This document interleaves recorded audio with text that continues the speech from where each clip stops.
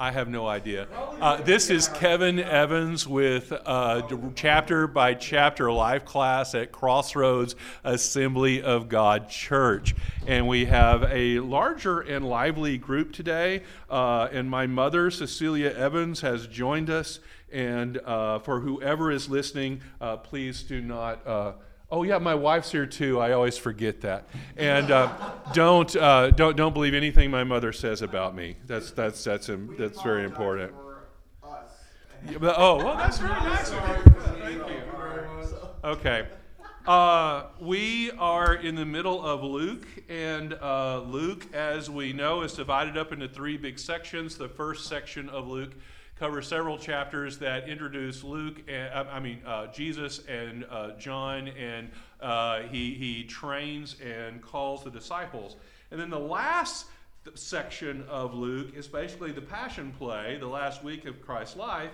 And then Luke takes every story that he's ever heard or written down about Jesus, and he sticks them into the third section in the middle. That it's not necessarily in any kind of chronological order. He organizes it thematically, which is how books during the period were written. And we are in the middle of that. Chapter 11 is that. There's about 10 chapters, or basically the teachings of Jesus in the middle of Luke.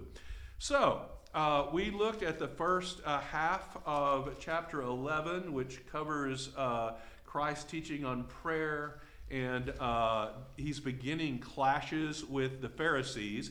All of the disciples have already had their big solo flight and seem to be trained, and he's already sent even a second group of disciples into Judah at this point, so it's time for Jesus to get things moving. But again, it's not chronological, so we don't really know exactly when these things happen. But he clashes with the Pharisees in an extreme way in this particular section. So we are picking this up at verse 33. And there's two sections. There's one about the lamp of the body, and then there's this segment called the six woes that we're going to spend most of our time on. So that's what we're doing today. Verse 33 in the NIV, which is, of course, the translation that God wrote. No one lights a lamp and puts it in a place where it will be hidden or under a bowl, because he puts it on its stand so that those who come in may see the light. Your eye is the lamp of your body. When your eyes are good, your whole body is full of light. But when they are bad, your body is full of darkness. See to it then that the light within you is not darkness. Therefore, if your whole body is full of light and no part of it dark, it will be completely lighted, as when the light of a lamp shines on you. What does that mean, Kenny?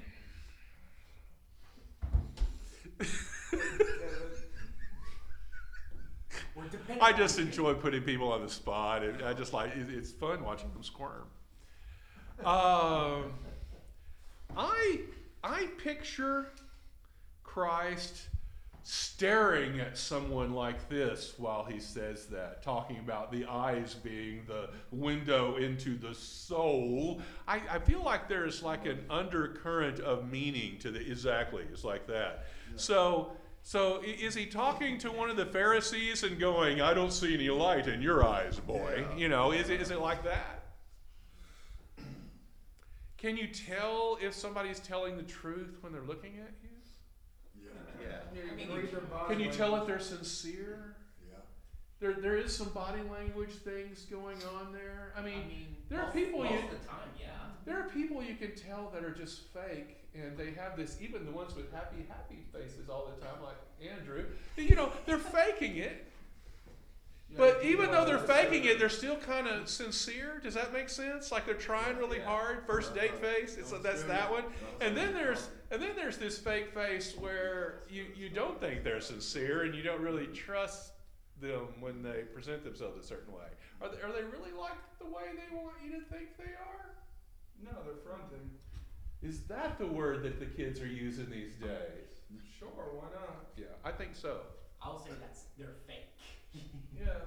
They're putting on a mask. Yeah. So Christ is saying that when you accept the Holy Spirit into your life, when you are a follower and you're saved and born again, you've got an inner light. God it resides in your heart. Well, that shouldn't be hidden, right? Can they see that in you? Can they look at how you behave and how you talk and just the expression on your face? Can they read God there? Or is it darkness and is it fake? Are your eyes empty? You know, the eye, you know, if you can't tell, look in someone's eyes. It gives you a lot more information. You get a lot of information non-verbally from eyes. And you always say that this is his wife speaking. My name is Judy. Oh yes, this is Judy Evans. My wife is here in my class. I always go to the Spanish class, but it's because it's better. But I came today here, what I was going to say is, I think usually when you have a bad feeling about something, it's right. If you've got a feeling that just something's not right here, probably something's not right. Y'all agree? Yep. Yeah. You just have that feeling. Trust your gut, as we say in our house. I got a big one. There's a reason why God puts that instinct in you. Mhm. Good. Like no one teaches you to be like, something's weird about that dude standing on the street corner who has like beaming red eyes. I don't know what it is though. Maybe he's Lucifer. Yeah, maybe he's the devil. Exactly. No, he's a freaking alien from outer space. That's I'm what kidding. Okay, yeah, that was a pretty extreme metaphor there. Okay. I'm being facetious. Moving on. But your point is well taken. I don't know that I would go with the demon on the side of the road, but yeah, the point is well taken. Okay, so Christ is saying your inner light is going to shine through you, and we know who you are. And then Luke, in his wisdom, sticks this next story right after that because he organizes things thematically. And if you're studying Scripture, particularly in this section of Luke, his organization actually kind of helps interpret each one of the stories. You know, so if you understand what's happening in one of one section, then it speaks to the next. So keep in mind that inner light and eyes being a window into your soul as we look at the 6 woes. You have to look at those, Matthew. Really? Yeah, I think that's from Rochelle. Okay, so Yeah. just as to set up the next segment, and this is from verse 37 to the end of the chapter, Christ goes to eat dinner with Pharisees.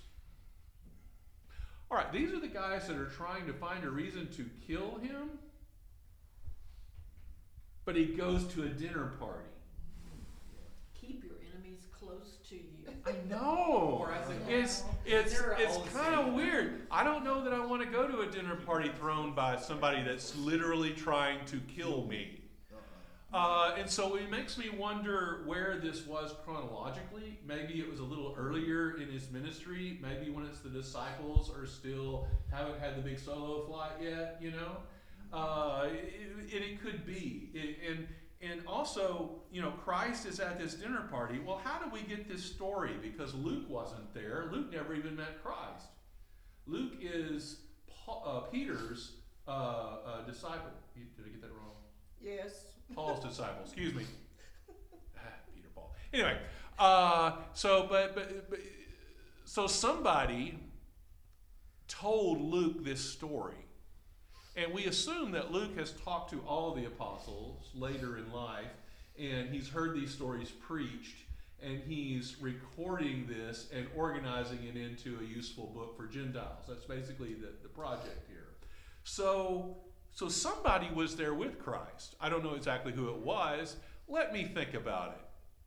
If you were a Pharisee and you're trying to trap a rabbi, do you want to invite him and all 12 of his key followers? Do you want to invite the whole staff to a dinner party so that you can chat and catch him in something? No. No, you don't. But somebody else was there. He didn't come alone. So I think Peter came with him. Perhaps James and John. Those are the 3 inner circle. And if I'm going to just guess, I would say that they're there. But somebody was, you know. And somebody told Luke this story. So we know that. So Christ goes to this dinner party, and they challenge him. In fact, they challenge him from the very beginning, and he attacks. And one of the Pharisees says, "That really hurts my feelings." So Christ attacks him 3 more times, and it's the end of the story. You know, it reads pretty rough. Now, I read a commentary last night that said that shouldn't be read that way, that he's an invited dinner guest and that they brought up the question, and this is a quiet exchange between theologians as they discuss theology. And I'm thinking, that's an interesting interpretation. But then I look down at the end in verse 53, and it says, when Jesus left there, the Pharisees and teachers of the law began to oppose him fiercely and to besiege him with questions, waiting to catch him in something he might say. That doesn't sound like it was a polite exchange of theological ideas. And I admit that when I talk to you and your father combined about theological issues and philosophy, I do occasionally want to punch one of you. But Which one? it depends on the day. Okay. But I think this was beyond that. I think that is a civil discussion when we talk about it's things. not a civil debate, but it's more like Mortal Kombat. Well, no, Not really. That's a fun video. I game. admit it's I get wrapped up in things, and so do you. But I don't think that's what's happening here. They're fed up, and they see him as a power threat, and they're planning on getting rid of him. It sounds like Yes. Thanksgiving to me. What? Just a Thanksgiving conversation between a family that's very dysfunctional. Experience. I'm just being honest. What family are you from? Is what This We'll have that. We'll talk about your family later, Nathan. Sounds fun. Hi, internet. Yeah. He's back. Yeah. I hope all your relatives are tuning in. I'll send it to him if I need to. Okay, there you go. All right, so let's. Christ takes 6 shots at the Pharisees, one after another in this, and I hope that in the course of the discussion, it wasn't bang, bang, bang like in this, like Luke presents it. I would like to think it was a little, I don't know, softer, but Luke is getting to the point, and when you write literature, he doesn't waste words, you know, and so it's going to read real compact. However, it's pretty strong language. So, at verse 36, beginning this segment, when Jesus had finished speaking, a Pharisee invited him to eat with him. So he went in and reclined at the table, which is the tradition. Everybody's kind of laying around a table. But the Pharisee, noticing that Jesus did not first wash before the meal, was surprised. Then the Lord said to him, "Now then, you Pharisee, clean the outside of the cup and dish, but inside you are full of greed and wickedness. You foolish people. Did not the one who made the outside make the inside also? But give what is inside the dish to the poor, and everything will be clean for you." What a weird answer to washing your hands. I think this requires some background, don't you? Yes. These are theologians that are having a theological discussion, and they're assuming that everybody knows what they're talking about. So for those of us who aren't Jewish Pharisees, there are a number of decrees in Leviticus in the Old Testament that talk about how you eat and how you stay clean. And the Pharisees like to stay ritualistically clean so that they can go into the temple and serve as temple priests, which is kind of what they do. Really, they're more lawyers than priests. The Levites were the priests. But they want to stay clean. And so a number of lawyers have looked at what was written in the Old Testament, and they've come up with procedures that people will follow to make sure that we keep that commandment. Would that be ritualistically clean? No. So here's what they do. Okay, everybody washes their hands before a meal so that we don't have germs. They didn't know about germs, but they did understand that they didn't want dirt in their food. They washed their hands and feet before they sat down at a table. The cleanliness was important. And so just washing your hands is just basic logic in every culture, okay? Everybody washes their hands, even raccoons, yes, even raccoons, that's a good one. Even raccoons wash their hands before they eat. Okay, that's not what this is about. The Pharisees have decided that in order to stay clean before God, we need to wash our hands in a special way so that God sees how righteous you are before you begin eating. And so they take an egg and a half of water, a quarter of a log. I tried to find what those measurements are. This is all from Jewish writing. And near as I can tell, and I'm probably wrong, so if Jewish people are out there listening to me, I apologize beforehand. It seems to be 4 ounces of water. At least that's what I came up with. 4 ounces of water ain't a lot. No. It's more than I have in this coffee cup, or less than I have. It's about half of a coffee cup of water. Yeah. Okay. So it's a little bit of water, and you have a dish, and they bring out the dish in this little bitty cup of water, and everybody's lying down, sitting on the floor around the table, right? Okay, I'm going to put down the microphone for this. So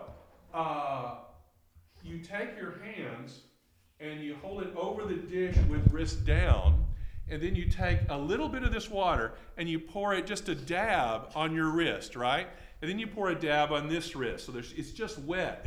We're not washing. It's just wet. And then you take this fist and you do this, which is not how I wash my hands, but this is how it's done.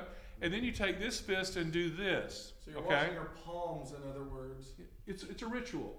Now, we take the other half of the other 2 ounces of water, this much left in the bottom of the coffee cup, and we hold our fingers up. And we pour that across the top of both of our fingers, so it's 1 ounce of water on each side. So we've got, we're dividing that 4 ounces into 4.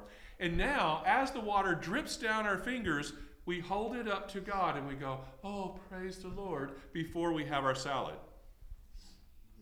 And between each course, they repeat this. So everybody at the table has this little praise session with your hands up in the air while you're waiting on the water to dry, and then you eat. I'm not joking. That's what they do. So Christ came in. I assume he washed outside when he took his shoes off. And he sits down and they say, what? You're not going through the ritual with us? And he says, you people. Because he's got real problems with how they're treating people, They're treating people like they're cheating their own church. And then they think going through these rituals is going to make them holy. And so he compares them to a dirty dish. We've all got dishes in the sink. We've got quite a few dishes in our sink at the moment, to be fair. Okay, thank you, Kenny. So you know what a dirty dish looks like. You've got goo in the bottom that you didn't eat from your chili last night, and the outside is fairly clean unless you dribbled, but the inside isn't, right? Well, he's saying you are a dirty dish, and you wash the outside of your dish, and you don't wash the inside of your dish. Now, does that make any sense? Oh, I think it does, yeah. Well, that's what they're doing. They're looking good. They don't really care what the inside. From the outside, Yeah. they're pretty fine and dandy. Yeah. From the inside, you're So rotten. he extends the metaphor, and he says, if you take your bowl and you give that to the poor, then you're clean on the inside, and then we'll talk. He didn't say you don't need to clean the outside. I think you do need to wash the outside of your bowl. I think you need to wash the outside of your physical bowl. Like I think you should wash your hands before you eat. But you don't go through a ritual when you're filthy on the inside. You settle your business first. Does that make sense? It's like taking a meat vase and filling it with manure. Yes. Well, that's an interesting way. Okay. There's a scripture that says man looks on the outward appearance, but the Lord looks on the heart. Yes, and that's exactly what this is reiterating.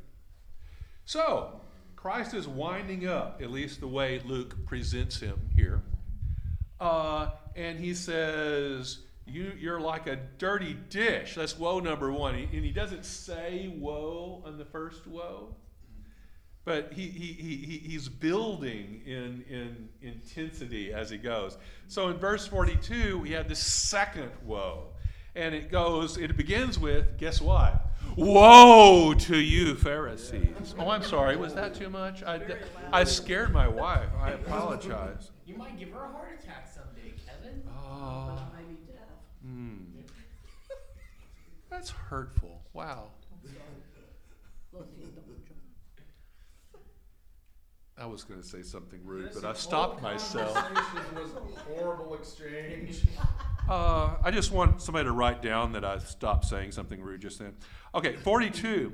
Woe to you, Pharisees, because you give God a tenth of your mint, rue, and all other kinds of garden herbs, but you neglect justice and the love of God. You should have practiced the latter without leaving the former undone. Oh, dear. This is an obscure Hebrew reference. I had to dig for this one.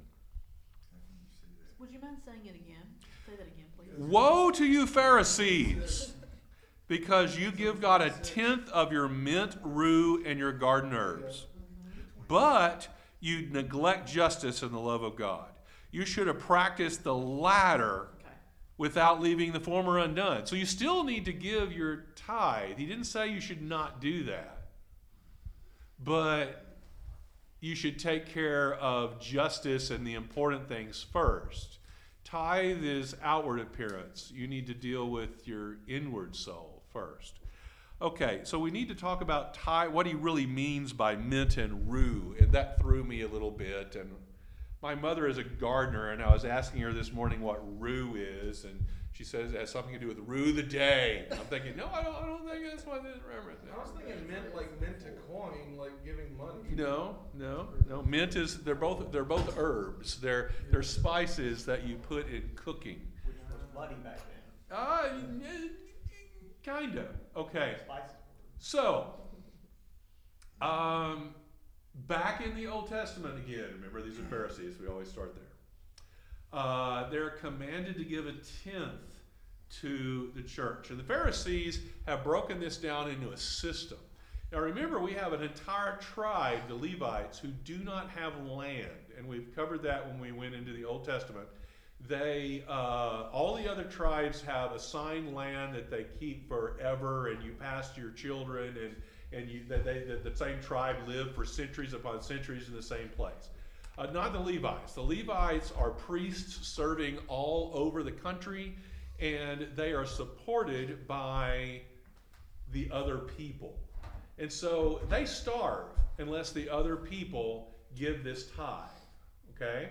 So they were commanded to take a tenth of their harvest, because that's their money, that's their wealth, the harvest. And they take a tenth and they give it to the Levites. Now, all the Levites aren't priests, but only a Levite may serve as a priest. And then the Levites take that 10%, that money that they get, and they take 10% of it, and they give that to the priests. And so the priests make their living off of a tenth of their tribe's tribute that they receive from all the other tribes. Now, if there are 12 tribes, and there aren't at this point, there are fewer, because this is after the Babylonian captivity, I don't know how much is coming in. I think the economics of this is kind of interesting. When it started, it makes a lot of sense. The Levites are getting a whole lot of, a tenth of 11 tribes' produce for a whole country. That's a lot. And that's what they're supporting off of. And then the church is living off a tenth of that. That's very doable. But remember that the priests, the Pharisees, are being paid out of the church. And so they're getting a slice of the Levites' pie. And the Pharisee is not necessarily a Levite. They're working for them. Only the priests are Levites. Does that make sense? So, if you're a Pharisee and you're getting paid by the church, is it important that everybody pay their tithe to you? Yes. Yeah, because that's where your money's coming from. That's your bread and butter. So if you're a Pharisee, are you going to be preaching tithe to everybody you see? Yeah, because that's where your money's coming from, you know? And if the church gets more money, you get a bigger slice because it's a percentage, right? So they're motivated to make sure that everybody follows the exact rule of this law. And if there is any kind of questionable interpretation of how that law is, they get really detailed about it because this is their bread and, like my wife said, the bread and butter. Could you compare them kind of to a used car salesman then? I like comparing people to used car salesmen. No. Want to try? Why don't you tell me how you're going to do that? They get a commission and they're scummy, aren't they? No, I have to disagree with that one. You have to disagree? My father was a used car salesman. Well, My- a lot of them are. My father was a preacher, and he lived off the tithes of people. Yeah. And when, you know, one week he might get $200, and the next week he might get $20. Yeah. And Those the were rough next week weeks. he might get $400, and then next week he might not get any because he totally depended upon the tithe of people. And as I grew up, it was as a child, I saw the struggle of my parents. He did not get a salary. A lot of preachers nowadays get salaries, but Dad didn't get a salary. And I always said, you know, if I ever get a job, I will consistently pay my tithes to my father as long as he's the pastor. Thank you. And She pretty much did. and I did. Yeah. But it can be scummy in the sense where you turn on those TV programs and they say, "Give me your money." Joel Give me the-" Osteen and There people you like go. that. Peter Popoff. That's exactly. a different thing. That is a very, very different thing. But preachers who are honest and who are totally living off the tithes of people, it is a hard way to live. Because what happens is people pay their tithes as long as they're able. But if they have a bad week, they have a flat tire, they're not going to pay their tithes. They're going to get the tire fixed. You know. And you know, I respect Brother Hargrave. I was talking about like Pharisees and the people that Jesus contested with when I say that. No, I understand. Okay. Yeah. I just wanted to make sure I said, Brother Hargrave, good You guy. were not attacking. Okay. Okay. In this verse, it says, you tithe a tenth of your mint, rue, and other herbs. Here's the rules that the Pharisees laid out and what this means. You take your first fruits, which means the first of your harvest does not go into your storehouse and on your table. You don't get to eat the first apple that ripens on your tree. You give that to the Levites. They get first fruits, and they get a tenth. Okay, and after you, and there's a whole list of what all of those crops are that you have to do. And a notable thing that is not on the list is herbs. I don't know why that is, but you don't tithe your herbs according to Levite law. Okay, they're not going to come. The priest isn't going to come count all your little herb plants in your back garden. I guess they have their own garden and don't need that many. I don't know. But that was not on the list. But these guys are tithing their mint, which is like that little extra thing that they're doing for God that all the rest of you aren't required to. Oh. So we're holy because we give this little jar of mint and this little jar of rue to the church. You didn't do that. It's Church like, that they preach at. have you ever grown mint? Huh? Have you ever grown any mint? No. It grows like a weed. Okay.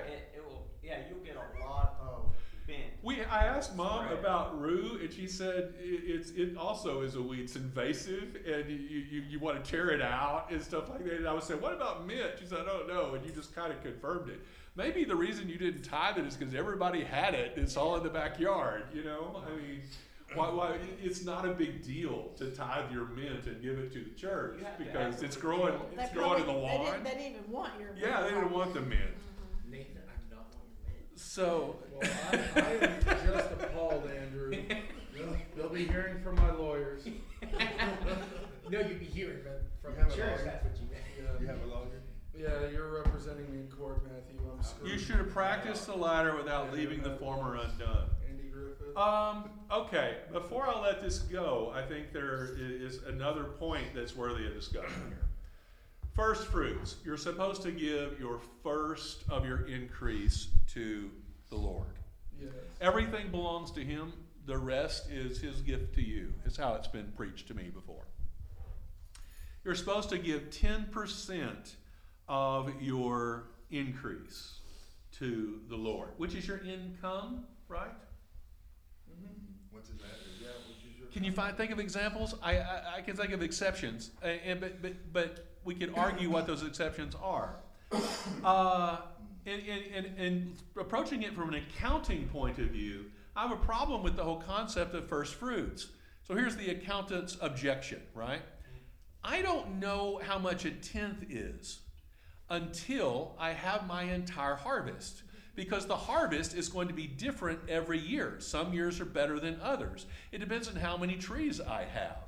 I can't even take, if I have 5 trees and I'm giving 10 trees and I'm giving one of them to the church, even the yield of that one tree may not be equal to the yield of all the other trees, so it's not a true tenth.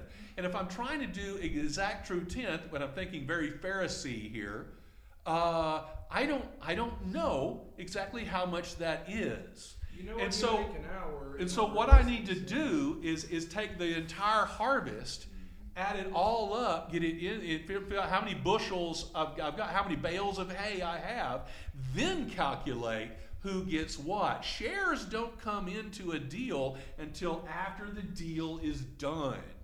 But in a realistic, modern sense, you know what you make an hour, and you can just be like, oh. You have to estimate, don't you?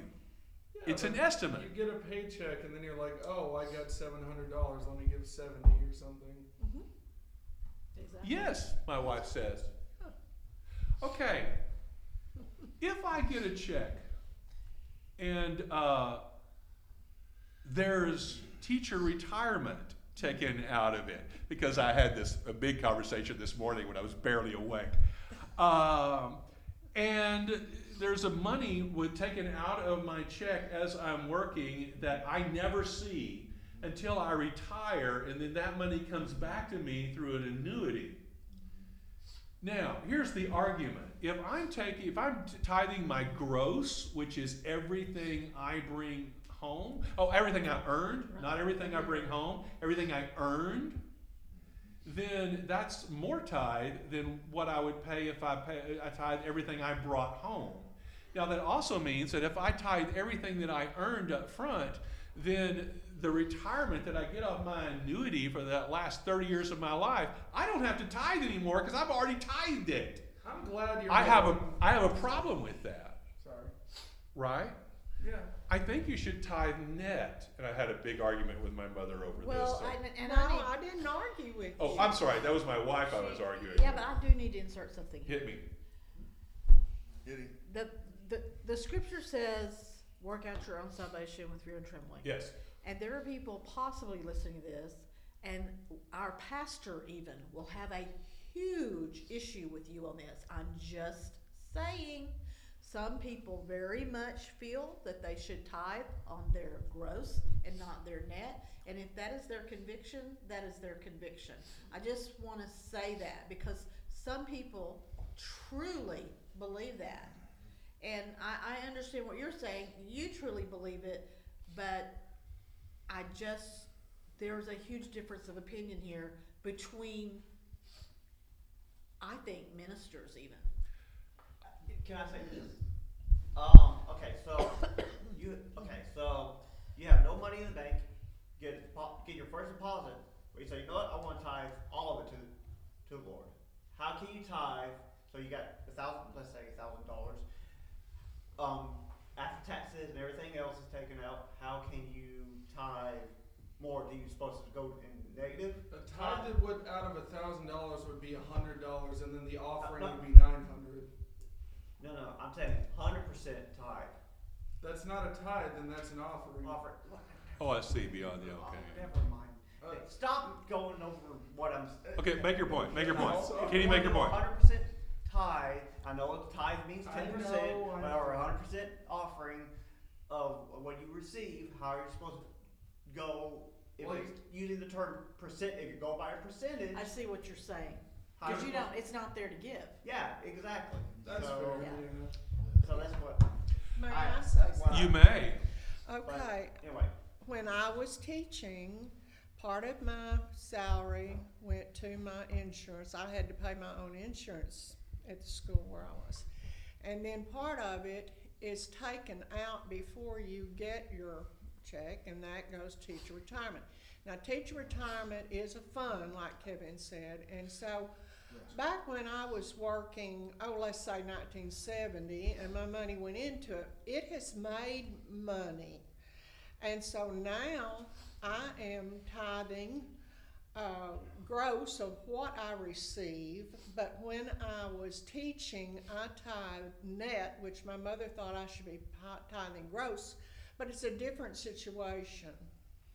Because she didn't have part of her money being put into an annuity that was going to grow and make money. Yes. So I am still tithing, and a lot of older people do not tithe because they say, well, they're not working. Mm-hmm. But I'm tithing on what my annuity made for The me. interest you. The make. interest that I made, yes. You look at like, So- you want And- a gross blessing or you want a net blessing? Who? Oh, please. Okay. I just. Bleh. I knew, Okay. I knew you had something to say about this. You need to let Lester talk, back there in the because background. there are. That was just a shot. Oh, come on. When did you teach? What I I'm taught saying, it. people What did I teach? truly have opinions about this. Art. I know. And here's the bottom line. Yes, you have opinions about it, and that's okay. I've seen her paintings on the wall of their house. She's good. So, She didn't hear you. I used to be able to draw it really. okay. Christ wants us to take care of what's on the inside.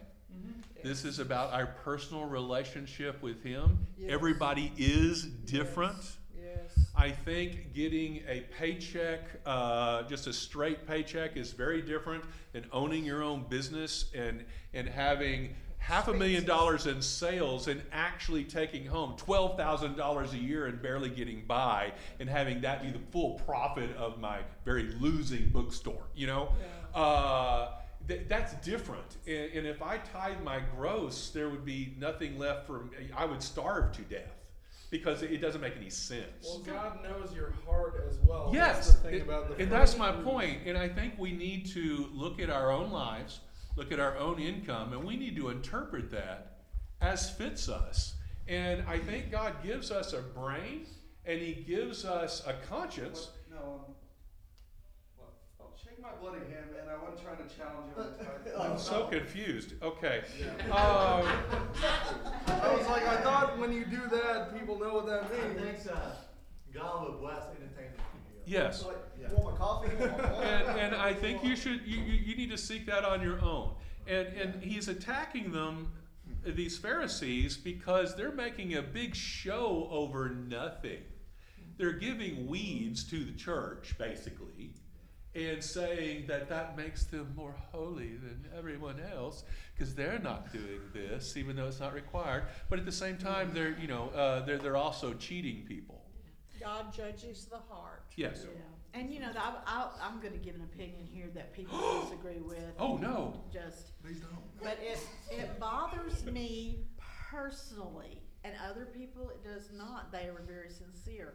But I personally do not like it when people hold up their tithe at the offering, like, here's our tithe, and they're sincere, and I get it. But I just don't do that. I do not like going, here's my tithe, where's yours? I have a funny feeling about it. I keep mine under the keyboard. Yeah, medium. but most people that do that don't mean it that way, but it just bothers me.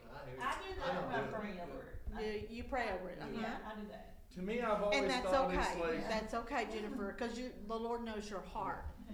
I've always seen it as like you're not supposed to boast about. Look at this great thing I'm doing. God rewards you in secret. You know, he told people to not to rub dirt on their faces, for example. Yeah. So they look like they've been praying, you know Right, what or I'm saying?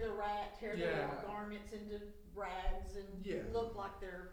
Yeah, like it's human nature. I say this as someone who, and I'm telling on myself, genuinely likes attention. As you can tell, I've talked a lot.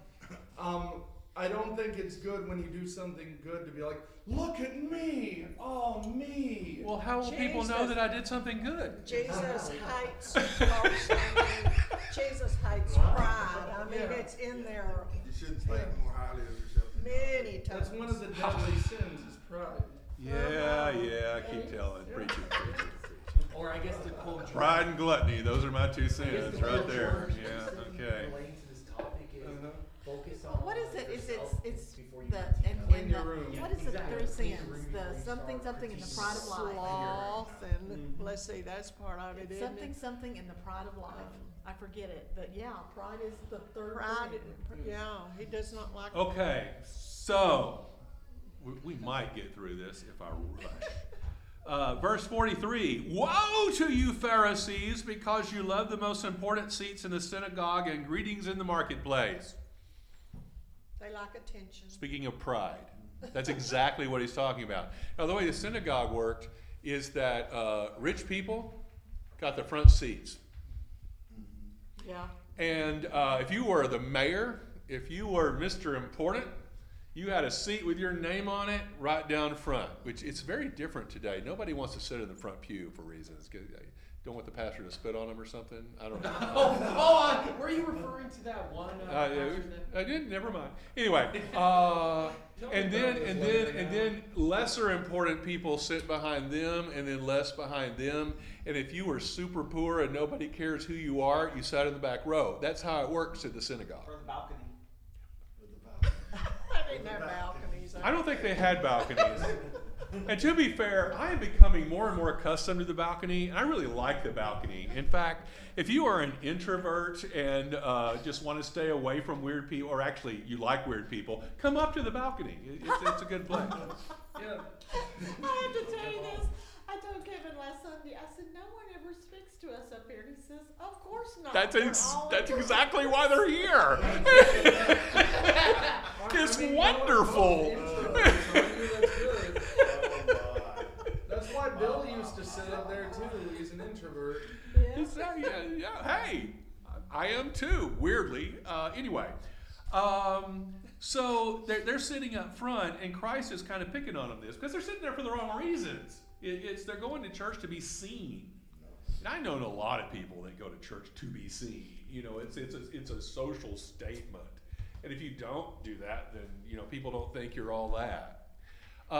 And they go to the marketplace, and it was common for people to approach a Pharisee and have this big elaborate greeting that everybody sees. Oh, the great teacher has come among us. Oh, Master Who's here you are. And they point them out to everybody at the marketplace as to how famous they are. Do they sound like Pippin from Lord of the Rings when they do that? I don't But know. Kevin does. Yeah, exactly. But, I have seen Bo Pilgrim walk into a Dairy Queen, and it's kind of like that. I don't think it is. Well, He doesn't know who Bo Pilgrim He is, doesn't. so he missed the Chicken point. pie. Yeah. Why would he go to the Dairy So Queen? Bo Pilgrim walks. Well, he was known for handing out $20 bills to random people. So he'd walk into the Dairy Queen, and suddenly everybody thought, the king had just walked into the room, and we have to stop everything, and the entire kitchen is to stop working and come out and look at Bo Pilgrim, because all work stopped when he walked in because he was so important. And frankly, he did own pretty much all of Pittsburgh. So. $20 get you lost. That's worth turning off the oven for, is to coming out of the kitchen for $20. How much Yeah. money are they losing by turning off all that and not working? I don't know. Like, I don't you're know. the treasurer here. I'm telling you what I watched, okay? So See, I Chicken still feel walking. right now. he is warning the Pharisees Minimum against wage was like pride. $2 back then, so What's all this back then stuff? Yeah, then- So, $20. Back in 1942 when Kevin was born. whoa. Oh, Oh, mother is here. I was born in 41, Okay. so that was really strange to back have in a the child nineties, who's one. Yeah, you say my mom's old. Leave her alone. Huh? 63. Hey, Hey, I when learned back never, in 1910 never mention when when he he was was born. age. No, thanks. 44, verse 44. Woe to you! On my head. He has a migraine. I like this one. Because you are like unmarked graves which men walk over without knowing it. What does that mean? Say it again quietly. Woe to you, because you are unlike marked graves. You are like unmarked graves, which men walk over without knowing it. Remember, they're all about being ritualistically clean so they can enter the temple all the time. And so there is a writing about how you can't touch a dead body. That makes you unclean for 24 hours, and you can't go into the temple if you're unclean. Also, if you touch a grave, if you walk on the hole where a body is buried on the ground in a cemetery, you become unclean and you can't. It's the same thing. How do they ever visit their loved ones' graves ever then? They don't do it on Friday Okay then. because then they'd be unclean for the Sabbath on Saturday. That seems reasonable, I guess. Okay. So there are all these weird little rules. That's the point, and they're silly rules. Yeah. But you know, it is, most people don't walk over a grave. It's Right. just, Out of that's just- it's out of respect. You usually go, you know, you go around. I don't walk over graves. I just don't. To be honest with you, the last time I went to the cemetery, I'm pretty sure I walked right between a row of them, but that's just me. Sounds What like the he's people at the saying, grave are gonna be like, even if there's not a marker and the grave isn't there and you don't know it's a real grave, yeah. if you walk across it according to the Levitical law, you are still unclean, Even though you don't know. even though you don't know. And so you can become unclean without realizing it. And I'm sure there have been many instances in the law where you walked over that grave. It's not Martha. You still walked over the grave, so you can't come into the temple. And so they would use that to manipulate people and cheat people and whatever. And so he's saying it's not, you're the unmarked graves. You're the ones that are confusing people. You're not teaching the law. You're making people unclean and unprepared before God because you're not doing your job. That's what this says. And it's a very insider shot, if that makes any sense, you know. Okay, so he does the unmarked grave thing, and here we have the response. One of the experts, which is one of the rabbis that's sitting around the table at the dinner party, who is just taking offense at all of this, answers him and he says, "Teacher, when you say these things, you insult us also." Wait, are you talking about the people in the room? Or you. You know how we say present company not included? You know, all those people are stupid except for you, Ron. You're here. You're here. If you weren't here, I would include you in that group anyway. But I don't want you to be mad at me as long as I know. You know, that's kind of what he's saying. He said, "Wait, you including us in all of that? You know, you picking a fight with us, Rabbi? You know, is that what's going on?" Man? You want to go? Yeah, that's what he's saying. You want to throw down? And what does Christ do? Throw down. He hits him 3 more times. So obviously he's not mincing his words, and he's not hiding it, and he's not saying, "Oh, don't go tell anybody about what we just talked about," like he was doing before. Now he's hitting them right between the eyes and ticking them off. And I have run out of time. Again. I've gotten through 3 woes at this point. And Whoa. whoa. And so, I'm sorry, 4 woes. We have only 2 woes left. And so we're going to pick it up at verse 47 next time, and then we're probably going to jump into chapter 12 because there's not enough there for an hour. All right, any final shots before we wrap this up? Woe to you, Kevin. Oh, thank you. Whoa, I'm very woed. Whoa. And with that, I'm signing off until next week. Goodbye.